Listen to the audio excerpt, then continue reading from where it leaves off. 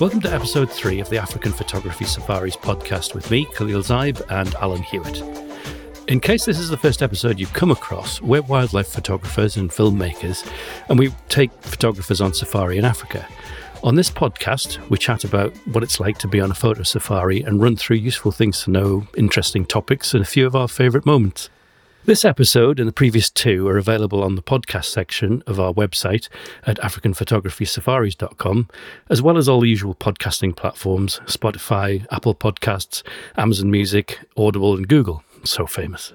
Also up on the website are any photos or videos that relate to what we're talking about on the podcast and any other links like books that we review. Alan, what do we have today? Thanks, Kaleel. Today we're going to tackle one of the big photography safari questions. It's the equipment question. What do I need to take on a photographic safari? Some of it's common sense and obvious, but not all of it, and I think it will be useful for the uninitiated as well as those who are more experienced. We've also got some questions from podcast listener Natalie, quite a lot actually, so we'll take a couple of them here and save some for future episodes. My memorable moment involves a fantastic cheetah called Kisaru and her gorgeous cubs, and Alan's going to look at a book called Pathfinder by Ineska Pulela. Hope I've pronounced that right. So Alan, has anything caught your eye in the world of safari news since the last episode? Absolutely, yes. An article in the UK Times newspaper back in March, which was titled Rise of the Ferrari Safari Endangering Africa's Wildlife. It's an article that I can concur with, yet it sort of frustrates me in roughly equal measures. In a nutshell, the article highlights the post-COVID pandemic increase in visitors to the Masai Mara, and with that, as we know, comes an increase in unethical behaviour. It cites concerns over aggressive tourism, unethical guides who put their clients' photographs before the welfare of the subjects. And, sadly, we've witnessed some of this sort of thing in the main national reserve in Kenya's Masai Mara. And this links directly with what we were discussing in our first episode about the reasons we prefer to take our guests to the conservancies rather than the national reserve. While I agree with the spirit of the article, it focuses on the ethics issues of the National Reserve, but it totally ignores the very good practice and ethical approach of guiding, the limited vehicle numbers and the sustainability of the conservancies. It gives an unbalanced picture and it's an opportunity lost. It also talks about Instagram moments, mobile phone photography, yet it uses a photograph of photographers using long telephoto lenses, and generally speaking, we know the latter are least likely to act unethically, and it's more likely that a camera phone wielding guest obsessing about a selfie with a line in the background is more likely to be the troublesome issue. The article is just another example of lazy journalism, I think, by ignoring the good and actually just misillustrating the problem. I will put a link to the article on the website, but unfortunately it is behind a paywall, so a subscription may be needed. So yeah, frustration vented.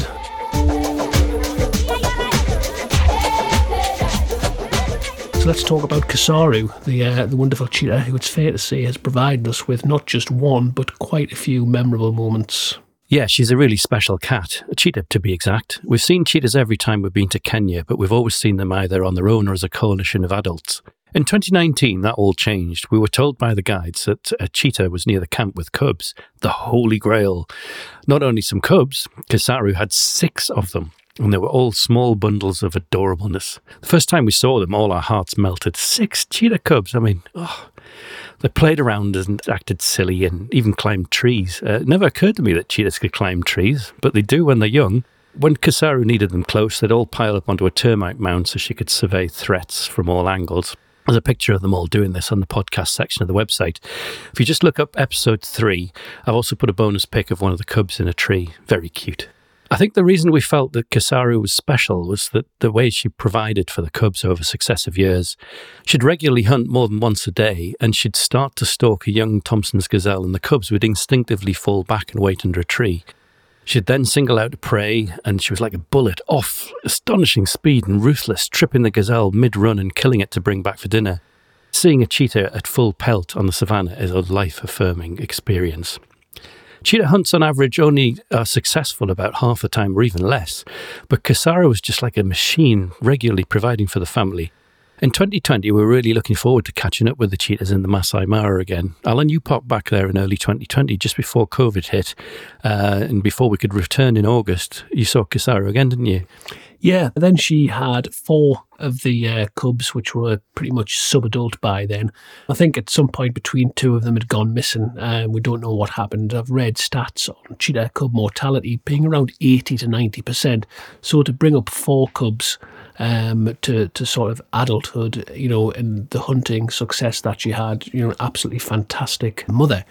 I also sort of consider the statistic that Niels gave us. Niels is a researcher for the Mara Predator Conservation Programme, and he told us that in the protected areas of the Masai Mara, at one point there was only 32 cheetahs in those areas. So, the addition of another 4 cubs is quite significant, really. Yeah, 100% rates on 6 cubs would be almost impossible, so 4 is a really good outcome. In 2022, we finally returned to the Mara after all the lockdowns and travel restrictions. And can you imagine our delight when we saw Kisaru again that year with 2 older cubs this time? What a treat. She's such a very successful cheetah. And so hopefully next time we're back in the Mara, we'll see her with yet a new family. Yeah, it was great to see her, wasn't it? We spent some time, I think it was quite close to the end on Kishu and our Choro border. And I remember one of the cubs went racing after a jackal. Do you remember? Full pelt. It was pretty good. It was great watching. I think they'd killed a young gazelle again, and there was a tawny eagle come down to feed on it as well. The jackals were there, and there was a sort of little bit of conflict going on between the young cheetahs, the tawny eagle, and the jackals as well. So it was a great little sort of moment to witness and to photograph. Yeah, really good value.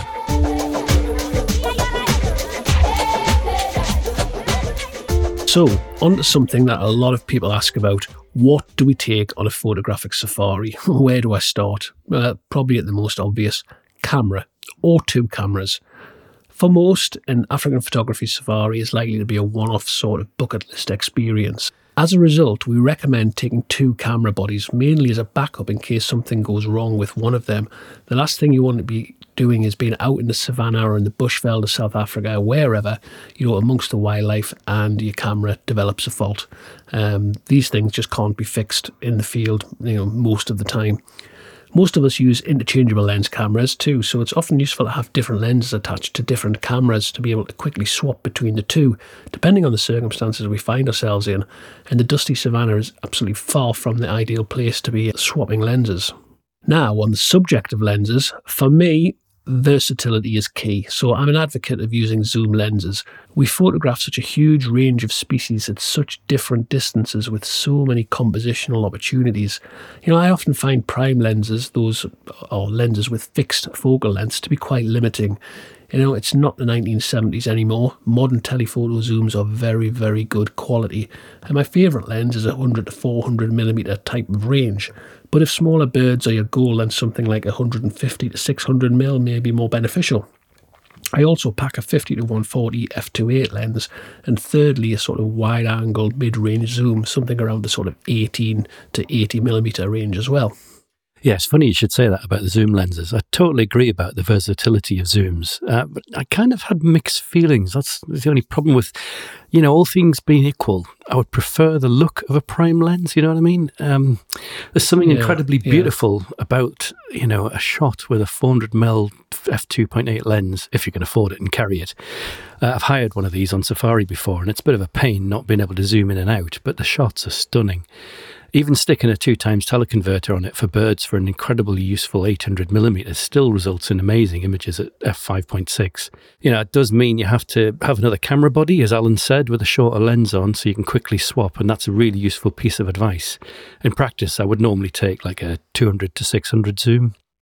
Yeah, one day what we really need is somebody to invent a 50 to 600 f2.8 zoom lens, Yeah, well, the professional videographers, when you see on the big wildlife documentaries, they're using like a massive Canon 50 to 1000 zoom lens, but it's the cost of a house, basically. It's the cost of a house, and it's transporting it as well. Yeah. I think most of these people just hire them in. Yeah, Kaleel has a habit of bringing lenses you can see from space on safari. Now, I also pack some lens bags and a lens cover. The lens bags are great for when we're moving around the vehicle to keep excess dust off the cameras. I'll put a link to this sort of thing on the podcast page of the website, and I also have a rain cover too. We had some mega storms out there, and these lens bags and covers act as useful extra padding in the camera bags too. So on the subject of camera bags, Yeah, this right here is one of the thorniest issues when travelling with camera gear, and it's quite difficult to get right, so we thought we'd talk in a bit of detail about it. We're carrying a lot of expensive gear around with us, and we want that gear to arrive safe and undamaged. For most of us, a trip to Africa means air travel, so bag sizes and weight limits are key factors to think about. I think about packing for air travel by thinking in two categories. First category is stuff that's absolutely critical to the trip, which you can't do without. Category 2 is everything else. And the everything else category are things that I do want to bring, but it wouldn't cause a major problem if they went to Ouagadougou instead of Nairobi.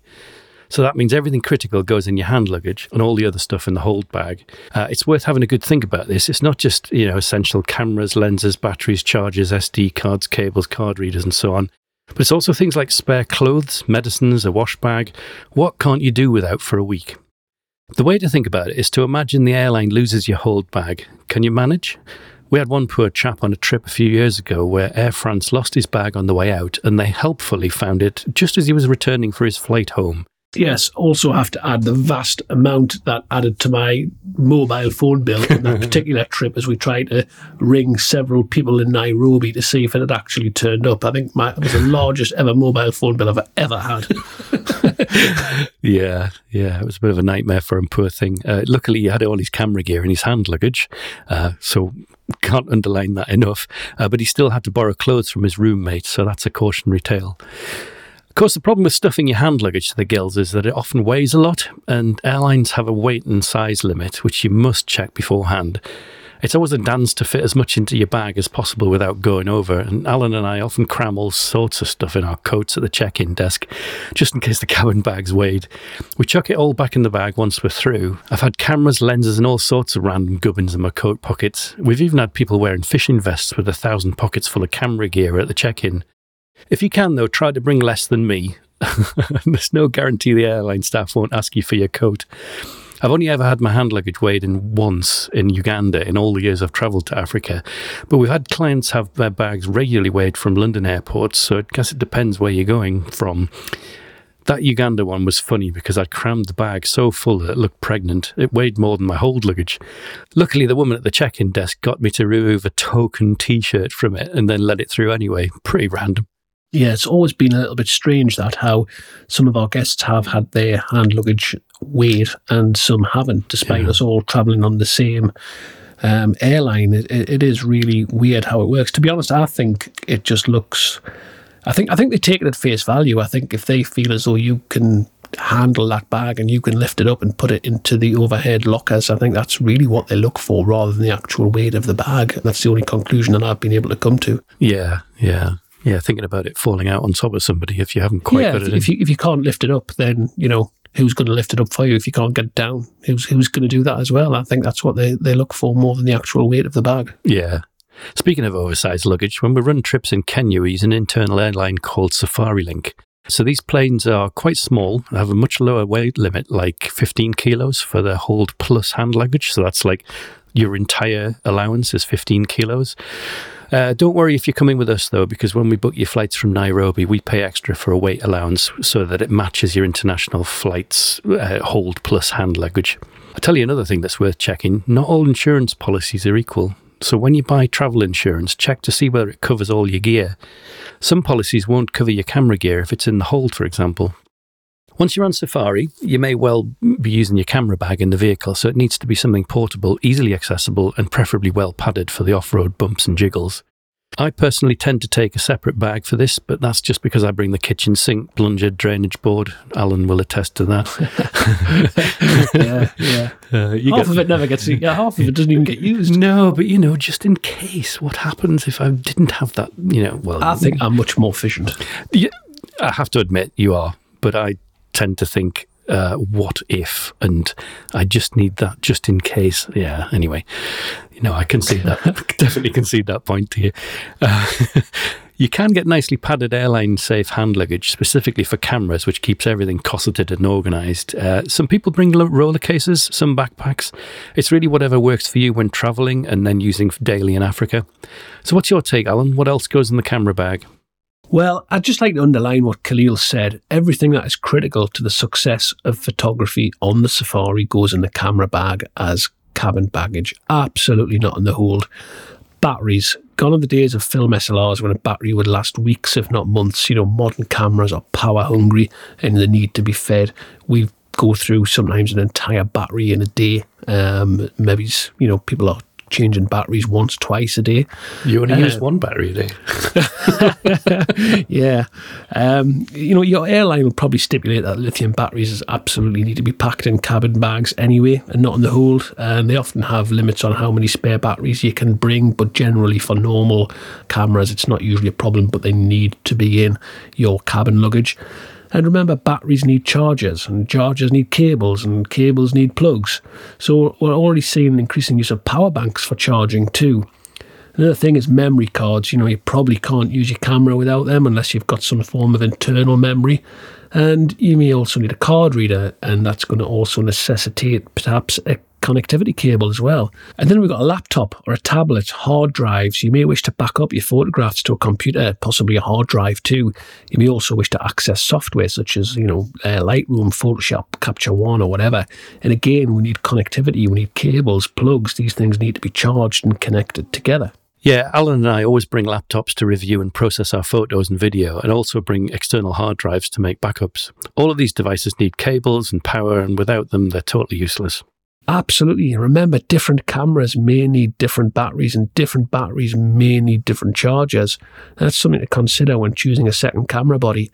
I even carry a few replacement fuses as well, which reminds me, what about extension leads? Yeah, definitely. Always a good idea to pack one of these in the hold luggage.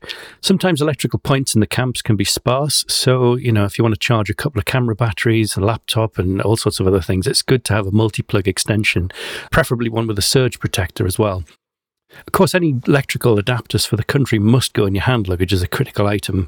Not an issue for us Brits in Kenya, as they use the same UK style of plug. I think Uganda's the same. But if you're coming from the States or mainland Europe, for example, or you're heading to somewhere like South Africa, you'll definitely need adapters. And what about filters and filter holders? I often take filters such as a polarizer, even a couple of grads. And I tend to pack these in my camera bag too. I don't consider them to be as critical as other gear, but filters are quite expensive, and I want the added security of them being in my camera bag. So it's not just about the critical nature of the item, it's about how much something actually costs. Yeah, you need to protect it. Yeah, it's always useful to remember that a polarizer, just to pick up on that point about filters, that polarizers can actually tackle high contrast brilliance on water and wet leaves, and a grad is great for landscape shots. You do get a chance to do some landscape stuff when you're out in Kenya. A good torch is also essential, ideally one with a red filter for use out in the field and also for moving around the camp and after dusk and in the case of power cuts. I always bring a head torch, so I've got two spare hands. That's really useful. That is a really good point actually, because sometimes when you've been doing a little bit of photography, having a beer, doing your sundowners and things like that, and we've got cameras sitting on seats, and then we start moving to get back to camp, you might want to repack your camera bag. So having a sort of head torch and having those two hands free, absolutely, head torch, great point. Yeah, allows you to multitask. A cleaning kit for cameras and lenses, wipes, lens cloths, they're also essential. It can get quite dusty sometimes. We also carry these little rocket blowers by Giotto. Some of the manufacturers, the cheaper ones, make them as well. They're very effective at blasting the dust off lenses when changing them. But airport security don't like them. They look a bit like a hand grenade. And so that's one for the hold luggage. Crucially, make sure you leave room for personal items such as money, passport, visa, contact lenses, glasses, sunglasses, smartphone, charger, any medication. In our experience, tripods and monopods are best left in the hold luggage because we've seen people have problems with them at airport security and also on boarding. It's a canny big weapon, really, so they're a bit sort of cagey about it. Yeah, that's a good point. On the subject of tripods and monopods, we do have a question to the podcast about that, which probably cover in the next episode, I think. But something to consider if you're carrying a tripod or monopod is that you'll also need to pack the connecting plates. Again, it's no use having a tripod head if you can't attach it to your camera. So some of these little Arca Swiss plates and things like that people use, or Manfrotto plates, if it's something that's quite proprietary, they can be quite expensive. So like filters, I prefer these to go in my cabin bag too.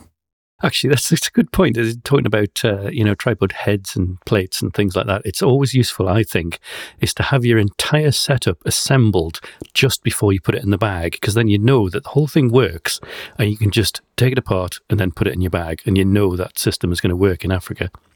Tools too, you need a screwdriver, hex keys, etc. to tighten tripod heads and connecting plates to the cameras. I remember when we travelled to Norway, you had an issue actually, didn't you, Alan, at airport security with a set of hex keys? Yeah, that was in Edinburgh Airport. Well, actually, to be fair, I didn't have an issue. It was the airport security chap that did. Yeah. It was fair enough, though. He was quite pleasant and he was good about it. But in the end, he was quite satisfied that it was a genuine need given all the other gear that we were carrying. But moving forward, I could have had them confiscated. So next time they're certainly going in the whole luggage. Somewhere like Norway probably wouldn't have been a problem if they'd been confiscated. I could have very easily picked some up in the towns and things that we were working in. But areas like Kenya's Masai Mara, there's literally no chance of getting a hold of even simple things. It's just logistically not possible. Yeah. If you forget a lens adapter or a battery charger, anything like that, then that's it. It's tough. Unless a fellow traveller has a compatible device, that's it. It's game over. Yeah, definitely. I also like to pack a change of t-shirt, socks, underwear in my camera bag, especially on long flights. It goes back to that thing of, what happens if your hold bag goes missing for the whole trip? And as I explained before, it does happen. It's a lot to think about. Oh, and a Shemagh. Shemagh is Shemagh. A Shemagh, is it? A Shemagh. Okay. Shemagh. It's not a Shemagh. It's just Shemagh. Shemagh. How do you say it? Shemagh. Shemagh. Shemagh. Shemagh. Shemagh. What is it? Shemagh. Shemagh. Yes. Shemagh. Shemagh. Shemagh.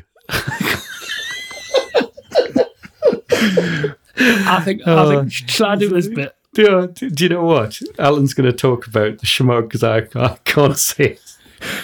Right. So, Shemagh. A Shemagh is one of those Arabic-style square scarves.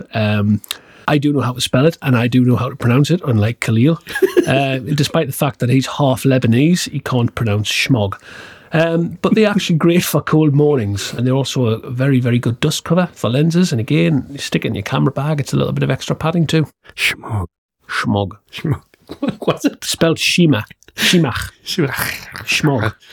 Yeah, anyway. I think it's Shemagh anyway, I may be wrong. Time for a beer. Definitely.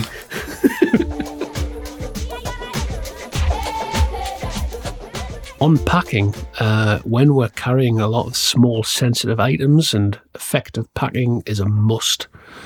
I like organisation in my camera bag. I'm a bit old-fashioned, a place for everything and everything in its place. Unlike me. Yeah. Well, to be fair, it's a complete opposite. I look at my office. It's an absolute tip. But I've experienced having to quickly unpack bags and repack them at airport security whilst rushing to catch a connecting flight. And it's taught me the benefits of organisation. I'm an advocate of using dedicated pouches for cables, batteries and memory cards, cleaning gear, etc. Think Tank are a company that do a range of these, and we'll also put a link to this kind of thing up on the website. The last thing I'd like to add to this is making sure you test everything before you go. Test from the individual memory card to each USB cable to every single plug. Make sure your hard drives are working, that they've got space on them and they are formatted correctly. We speak from experience. I had an issue in South Africa just last year where somebody turned up with a laptop and just didn't have space to back up their photographs on the laptop. Didn't want to delete everything. They had some hard drives. They weren't formatted correctly. One was faulty. I couldn't format it. And I spent hours and hours. I didn't mind doing it because it was for a guest. It was for a client. I was quite happy to do it. But, just make sure you can work efficiently and everything works and everything's tested. So when you're out in the field, it comes together and it works effectively and it works well and it makes your life a whole lot easier. Yeah, definitely. A quick note on hard drives, actually. If you can stretch to buying an SSD rather than the classic hard drive, they're much smaller, lighter, faster, and they have no moving parts to get damaged. They do cost more, but they're a lot better in all respects. Let us know your thoughts on this huge subject. Have you had any camera equipment disasters when travelling, some airport nightmares, or is there anything else you'd like to share on this crucial part of planning a photography trip? You can contact us via the African Photography Safari's website, and if you'd like to come to Africa with us, you know where we are. So we do encourage listeners to get in touch with some questions to the podcast, and Natalie has done just that. She's been in touch and she's asked us quite a few questions, and we're going to sort of break it down over the next couple of episodes. So Kaleel, take it away. Yeah, so here's a question from Natalie. I think camera equipment is certainly something of a bit of a head scratcher. It seems to me that this is rather a contentious issue among various professionals and amateur photographers. She goes on to explain that she's seen some pros recommend using short lenses for wildlife, sometimes using remotes to trigger the camera to get up close and personal. And how about spending lots of money on big lenses? Right, okay, let's start with expensive equipment versus cheap. This might not be a popular opinion, but in general, unfortunately, more expensive equipment usually does mean better results, but it's not necessarily for the reason you think. Obviously, higher quality glass in a lens will give you better looking images than a cheaper one, which might be less contrasty, less sharp, have a poor background blur. A camera body with more high quality sensor will give you a more detailed image with better dynamic range than a cheap point and shoot or an iPhone, for example. But often the money you're paying for in an expensive camera body is for features that make it easier to capture an image than it would have been for a lesser model. A perfect example of this is autofocus. A cheap camera body will have average autofocus, whereas a top-of-the-range model will let you quickly follow subjects in difficult lighting situations and lock on, giving you sharp images. This is a classic situation for debunking the megapixel debate. It's pointless having 100 megapixels if the camera can't focus on anything quickly, in a wildlife photography terms anyway. Fashion photography in a studio, well, that's different, but, a lion won't pose for you in a studio with perfect lighting. To underline the point, when I became professional, I started with a Nikon D3 body. This only had 12 megapixels. Only 12 megapixels. By today's standards, that's tiny, but those megapixels were very good quality megapixels, and compared to most other cameras at the time, the autofocus was loads better. Going back to lenses, so with digital SLRs, a fast lens will definitely help your autofocus. So by a fast lens, I mean one that has a maximum aperture, for example, like an f2.8, and the autofocus on that will perform much better in low light than an f6.3 lens. It's just physics. A larger front element will let in more light, and the lens and the camera autofocus will perform much better under difficult conditions. Wildlife photography is nearly always in difficult conditions. It's just kind of the way it is. The animal or bird's always just too far away, or the light is just too dull, so we need all the help we can get. There are other things that make getting shots on the fly easier, like dedicated dials and buttons for shutter, aperture, ISO, exposure compensation, white balance, autofocus settings. Having all these and more at your fingertips means you don't have to dig around in the menus or multifunction controls to change something quickly.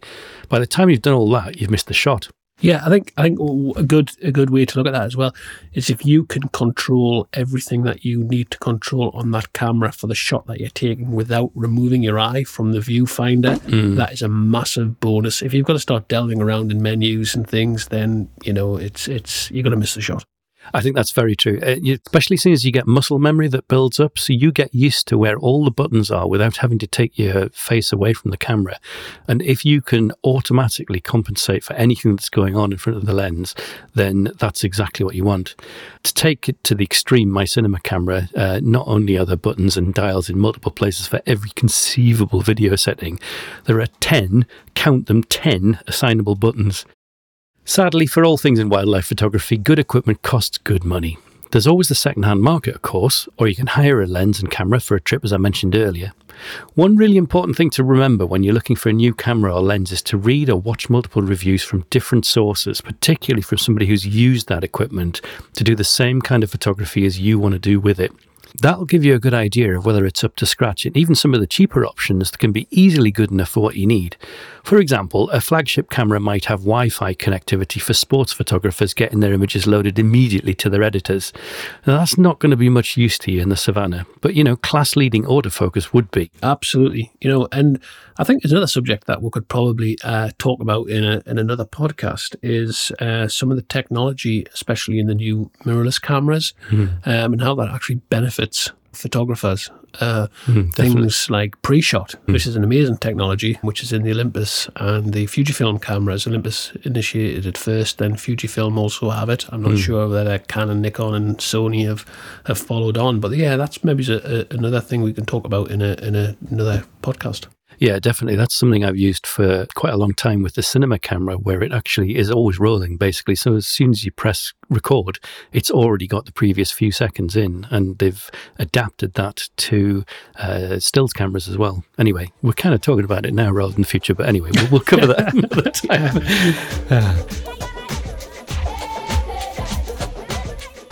Okay, and now at Natalie's point about using short lenses, sometimes with a remote, sometimes by just being close to the animal behind the camera.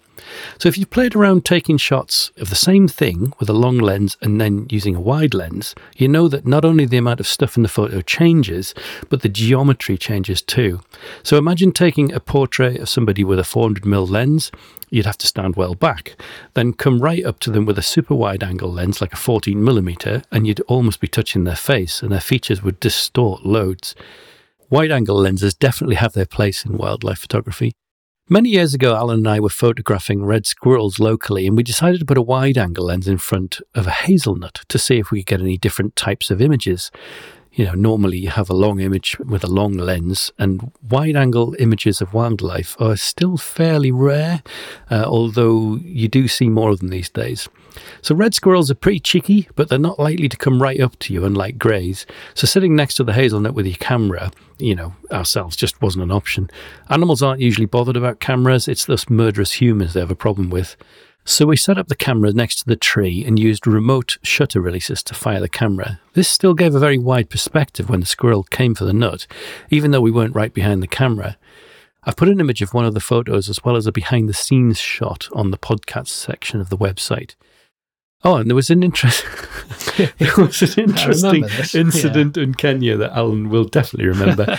We always do a controlled white rhino walk in a sanctuary in Kenya, so we can get up close and personal with these incredibly endangered animals. It's amazing, isn't it? Yeah, it's be brilliant. So close to white rhinos. I think it's something like the second largest stroke heaviest land mammal on Earth, a white rhino. They're massive, and just to be able to walk a few yards from them, you know. Oh man, it's amazing. It's such a privilege. There was this one time where I thought I'd try a 20mm lens to get some unusual wide angle shots of the animals. The problem with looking through a viewfinder with a 20mm lens is that you have no idea of perspective or how close things are. Alan had to tap me on the shoulder when he realised just how close I was to the female rhino's face, and the male was looking over at me with a rather more interest than I'd have liked. After some swearing, I got out of there sharpish. Yeah, I remember that well.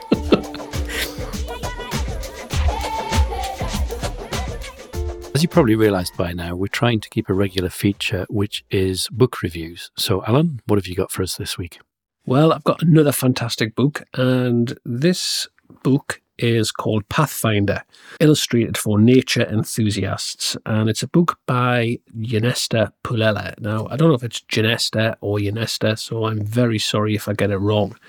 Ynesta is a field guide in Limpopo province in South Africa, and she's used her artistic talents as well as her fieldcraft knowledge to produce this book. It's a book that I saw on social media a few years ago, and I asked Ynesta if she could ship a couple of copies to the African Impact Lodge in Greater Kruger, where I was going to be working, which she very kindly did. I had one copy for myself, and I gave another copy to African Impact to be kept in their library for use by the students. Ynesta also very kindly wrote a note on the inside cover of the copy that I received too. Now, Pathfinder isn't a guide to be used as a means of identifying a species. Instead, it gives incredibly detailed information in a very straightforward format. It looks at the geography of South Africa, the weather, the astronomy, the geology, the ecology, explaining the whole biosphere. So let's just flick through the book, and I'll sort of try and explain some of the content. I've got the book in front of me now. So, you know, we look at it. We've got the geography of the mountains of South Africa. We've got information about the currents of the tidal flows. We look at the life cycles of thunderstorms, something that happens quite a lot in sub-Saharan Africa. Ocean currents. We've got constellations, a big section on the fantastic astronomy of the area, the night sky that we see. We've got big sections that talk about communication of animals, you know, visual, olfactory, tactile, vocal. It's an amazing book. It's just so beautifully presented. We've got information and these fantastic drawings about how snakes envenomate their prey, how anti-venom is produced, how it affects animals. Different venoms work in different ways and how it's actually produced, for example. It's an absolutely amazing book. We've got information about the vision of birds, binocular vision, and what that actually means in practice, all beautifully illustrated. And I'm just flicking through the book now as I talk about this. We've got these lovely diagrams as well. Now, what gets me is that these diagrams have actually been drawn by Ynesta as well. She's an extremely talented artist as well as a very good field guide. I mean, just look at this here, all this about the flight muscles of birds, the feathers, the way the bone structure works and the wings, why the tail's important for different species as well. You know, it's a really nice book. It's pretty amazing, It is. You showed me this a bit earlier, and the level of detail is just incredible. It absolutely is. And you just open a page here, and I've opened it up at lions and leopards, and there's just the sort of key information about species, the height, the lifespan, gestation, weaned, the diet. It's absolutely just punchy sort of facts rather than having to sort of read reams and reams of information. It's also got things like mammal tracks and how you can identify how an elephant is moving. Is it walking slowly? Is it walking fast? It's brilliant. All beautifully illustrated by Ynesta too, in a very effective diagrammatic form. Ynesta and I are connected via social media, so I also see some of her other artwork, and it has to be said she's remarkably talented as well as being very knowledgeable, you know, from these very effective learning materials to a sort of very high level of fine art too. Absolutely incredible. It's one of my favourite books, but unfortunately it's not readily available here in the UK or many places outside of South Africa. I'm not sure about getting it shipped internationally, but what I'll do is I'll put a link up on the website anyway. We know we do have listeners in South Africa, and we do have listeners who will visit South Africa and that perhaps could do exactly what I did and arrange to have it delivered to a place where they will be. So, to round off this episode, we'd just like to say thank you to all of you listening to us. It's gratifying to know we're not just gassing to ourselves here. I'm going to read one of the reviews of the podcast, which warms the cockles of the heart and drives us on to doing more episodes. This one's from Flying Nat 81. This made me salivate. What an inspiration. I've been to the conservation area of the Masai Mara, and since then I've got into photography in a big way. I can't wait to go back. Well, we'll see you there, Flying Nat 81. And that is episode 3 done. It's a wrap, yeah. Hopefully next time we'll be back with episode 4. We've got a few plans to talk about various things, some of which we've mentioned in this podcast. Hopefully it'll probably be about 3, maybe 4 weeks. And I think now it's about time for the pub, so goodbye. Definitely. Bottoms up.